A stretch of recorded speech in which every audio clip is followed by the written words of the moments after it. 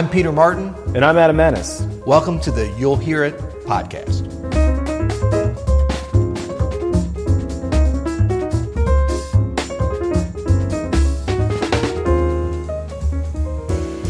Today we're going to give you 7 secrets for transcribing solos. So we know how important, Mr. Adam, transcribing solos is, but I guess we're actually talking about learning solos, right? Indeed. Yeah, we're talking about being able to listen to a solo that you like and play it. Learn how to play it. Learn how to play it exactly how that person that you're learning it from plays it. Right, and we're not going to get too deep into why we do that because I think most of you know, but I mean all the benefits for accumulating vocabulary, the analysis of that solo, bringing in some of the conception of that solo into our own playing. But we're going to jump right into giving you some secrets of how you can get through the transcribing process a little bit easier, because it's a very arduous task at times. It's very difficult. It can take a lot of bit of time, but we think we can help you a little bit. Yeah, like all things good, it can be a little bit daunting, but it's worth it. It's worth your time for sure. Absolutely. Okay, so number 1 is the simplest, but it's the most overlooked, and that is to pick a solo you already know. I can't stress this enough, how important it is, and how many times I've seen people screw this up, students screw this up, and trying to learn a solo that you've just heard and that you're so excited about, but you don't really know it. So what you're going to want to do is only pick solos to transcribe or to learn that you already know. Now, what do I mean by already know? That means you can sing along pretty much with the whole solo. You know it, you've heard it, you've listened to it, you love it, you're passionate about it. I mean, it's very hard to learn something as difficult as somebody else's improvisational solo if you don't like it and really know it. It's just hard to do. So, I mean, why try it? I mean, there's so many great solos out there. Find something that you love and that you've already listened to most likely over and over again because you like it. I mean, it's like trying to learn to cook something that you don't like. That's going to be hard to do. You can follow the recipe, but if it's something that you've eaten many times and you already know how it's supposed to taste, as you learn to cook it, I think that you'll be able to do it. So it's as simple as that. Pick a solo you already know. Yeah, and that seems like an obvious concept, that if you don't like it, you're probably not going to put in the energy and the love into it that needs to go into it. So as you start to learn this solo that you already know and you've already heard a bunch, learn it by ear first. You don't want to get pen to paper until much later on in this process. First, start out by, actually a lot of people say, first start out by singing it. Be able to sing it along with the record. I like that. Before you even sit down at the piano or get a horn to your mouth, be able to sing it out loud and sing all the little intricacies that your vocal technique will allow you to do for it some. It doesn't have to sound great. No. This is just for you. For you. And for most of us pianists, it's not going to sound great. Exactly. Yeah. Learn it by ear, be able to sing it, and then once you can sing that whole solo all the way through from memory with the recording, transcribe it later if necessary. If you want to analyze it, transcribe it at that point. But always get it by ear first. Okay, so secret number 3, and this is apologies, this is only for pianists, but Adam and I are both pianists, so we got a little bit of a bias here. But this is to omit the left hand, at least at first. So as you're learning a solo, we want to be super thorough, and if you got a lot of type A personalities out there, you're going to be like, I got to get every note exactly right. And yes, of course, to transcribe and to learn both hands is great. I've done that on many solos and learned a lot. But when you're starting out on a solo, just learn the right hand, because it's going to keep you from getting so overwhelmed and so caught in the weeds and so segmented by measure. We want to get right into learning complete phrases and even complete sections a little bit quicker. And the left hand, I mean, you can literally spend hours trying to get one voicing correct and still not even know if you've got it right.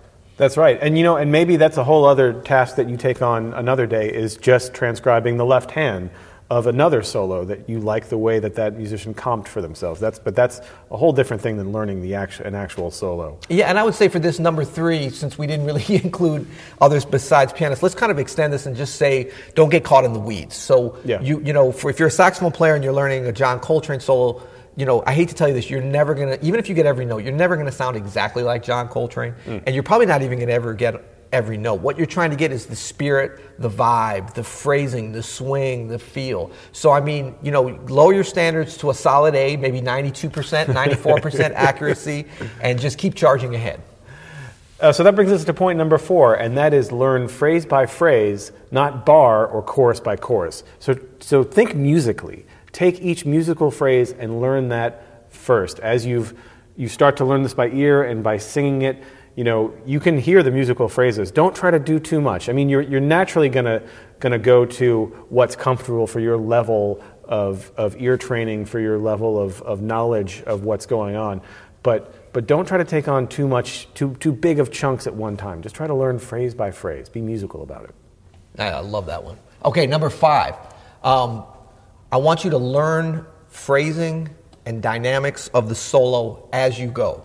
Don't wait until the end after you've got all the notes. Sometimes, and this is another thing that's great if you can stay away from writing it out until later, the actual transcription, just learning it and playing it by ear, because that'll focus you more on all the parts of the music, the notes, the dynamics, the phrasing, everything, not just getting the physical notes onto the page. A lot of times I see people doing that. They miss the dynamics and phrasing, then they have to go back and add that in later. It's kind of like with arranging or composing.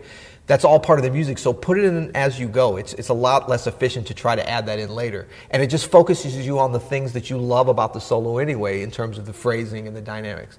So make sure you're getting that as you go, just like you're getting the notes. And one little part of this that can help is, as you're learning the solo, play the phrases. If you've just learned the first 2 phrases of the solo, and that's what you're going to do for that day, play the recording and play along with it. Don't put the headphones on. Have some speakers blasting around you, and where it's pretty loud, where you have to really play to keep up with it. And then play those phrases that you've learned, not looking at the page, but play along with the recording and try to match up your phrasing and dynamics naturally. When you have the headphones on, it's harder to hear what you're doing. You're more focused on what they're doing, the soloist. But play along with it, because that's always going to be your easiest way to get those phrasing and dynamics, is matching the original. I love that, because that also coincides with when you actually play with other people in a real space. You have to react in a real space, not in your headphones, in most situations, unless it's a studio situation.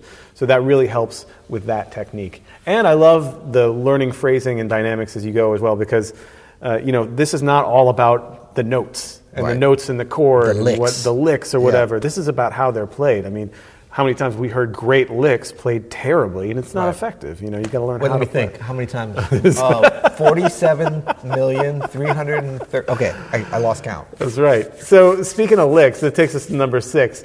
And this is really going to be beneficial if you haven't done this yet. Learn other instrument solos. This is especially good for pianists, because we get so caught up in the piano and the technique of the piano. But learn saxophone solos, learn trumpet solos, learn bass solos, learn drum solos. I'll tell you a story. When I was in high school, I was having a real hard time playing with some drummers live, getting lost in their solos. I just didn't understand what they were doing. I didn't understand what was going on. I started transcribing some Art Blakey solos, and that really sort of unlocked, that's what going over the bar feels like. I understand that now.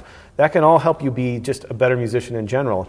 And from an arranger's standpoint, the more you can transcribe with other instruments, the more you're going to understand how those instruments work. And then if you ever want to write an arrangement for trumpet, you understand the range of the trumpet. You understand what sounds good. Same thing with bass and saxophone and the other instrument. Yeah, and I think that one's, learning other instruments besides your own solos, that secret is great. That actually saved me a lot early on, because I started learning. I got very excited about McCoy Tyner and Thelonious Monk when I was a teenager first getting into jazz, and I learned some of their solos, and I got so burnt out on just trying to get every note right, and was having trouble hearing, and was getting very frustrated. And so I was listening to a Miles Davis recording, Bag's Groove, and actually was going to learn Thelonious Monk's solo on there. But I love Miles' solo so much, and his phrasing and everything, and I basically said, well, this is certainly going to be easier than learning more Monk, so let me go the easy route. But then I got a whole nother kind of element to soloing, a whole other conception about playing over that same tune, and it turned out to be a great thing for me. So that's a great one. Now we get to number 7, the last one. We have to hit on some what I would call cheats.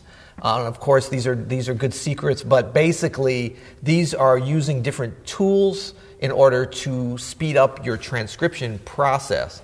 And I think it's okay to do these, but I wanted to wait and have them last, because I want you to try all these other techniques we've given you first. So these include actually buying or downloading online sheet music transcriptions of solos and just learning it from that. And I would say if you're going to do that, and it certainly can save you a lot of time, let's be honest. But if you're going to do that, first of all, make sure you get a really high quality, transcription, of which there's a lot of low quality stuff out there. There's nothing that's ever going to be 100% accurate because you can't represent everything in a Miles Davis solo on the page. There's just not enough nuance to the printed page to do that. But I do think that if you listen a lot, really know, go back to that number one is picking a solo that you already know, really know. If you were to combine that with then looking at transcription, that could help guide you along. But if you do that, just use it as a guide. Try to learn it first by ear because you're getting so much from the ear training and the process of learning. And then if you get stuck on something, use the transcription as an aid as opposed to like actually guiding you through it. And then there's a lot of other stuff, like slow down techniques and stuff, which I think is fine. And it's the same thing. I would say try to learn it in real time first because that's the way the music is played and presented. And if you need to slow it down, and there's a lot of great tools that you can do that by keeping the pitch the same. It's no problem. Go ahead and slow it down and just try to get it back up to real speed as quickly as you can as your ears develop. Yeah, but it's important to note what you kind of alluded to there. All of these are kind of references to, for you double checking on what you've already hopefully learned by ear, because that's the most important part of this. That's what you're really going to get out of this is real time using your ears in a space. It's going to have more benefits than just what are these notes they're playing over this chord. Absolutely. All right. Well, that's all I got on my end. You good? I'm good. All right. That's it for today's episode of the You'll Hear It podcast. For more information or to hear more of these podcasts, go to openstudionetwork.com/podcast.